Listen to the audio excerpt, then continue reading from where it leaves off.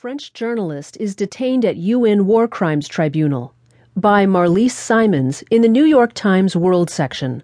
I'm Caroline Miller. Shortly before the announcement of a genocide verdict Thursday for Radovan Karadzic, the former Bosnian Serb leader, security guards at the UN War Crimes Tribunal for the former Yugoslavia received an extraordinary order from the court presidency. They were told to arrest a French journalist.